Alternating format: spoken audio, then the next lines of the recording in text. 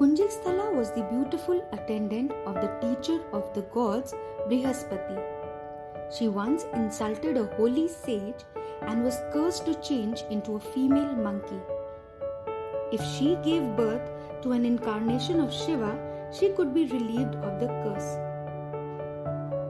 Punjasthala was reborn as Anjana, the daughter of Rishi Gautam.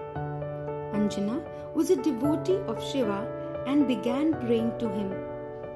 Pleased with her devotion, Shiva promised to be born to her and relieve her of the curse.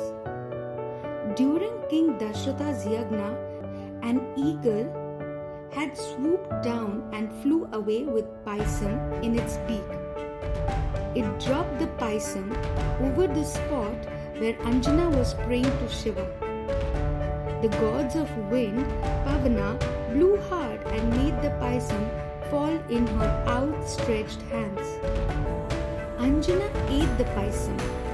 Soon, Shiva incarnated as a monkey.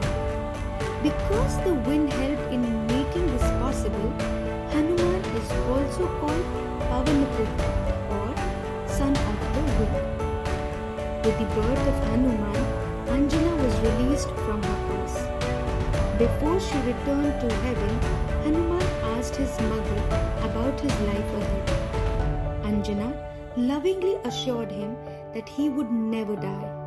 Hanuman grew up and inherited his father's might, strength, and the ability to fly swiftly. The birth of Hanuman is celebrated as Hanuman Jayanti.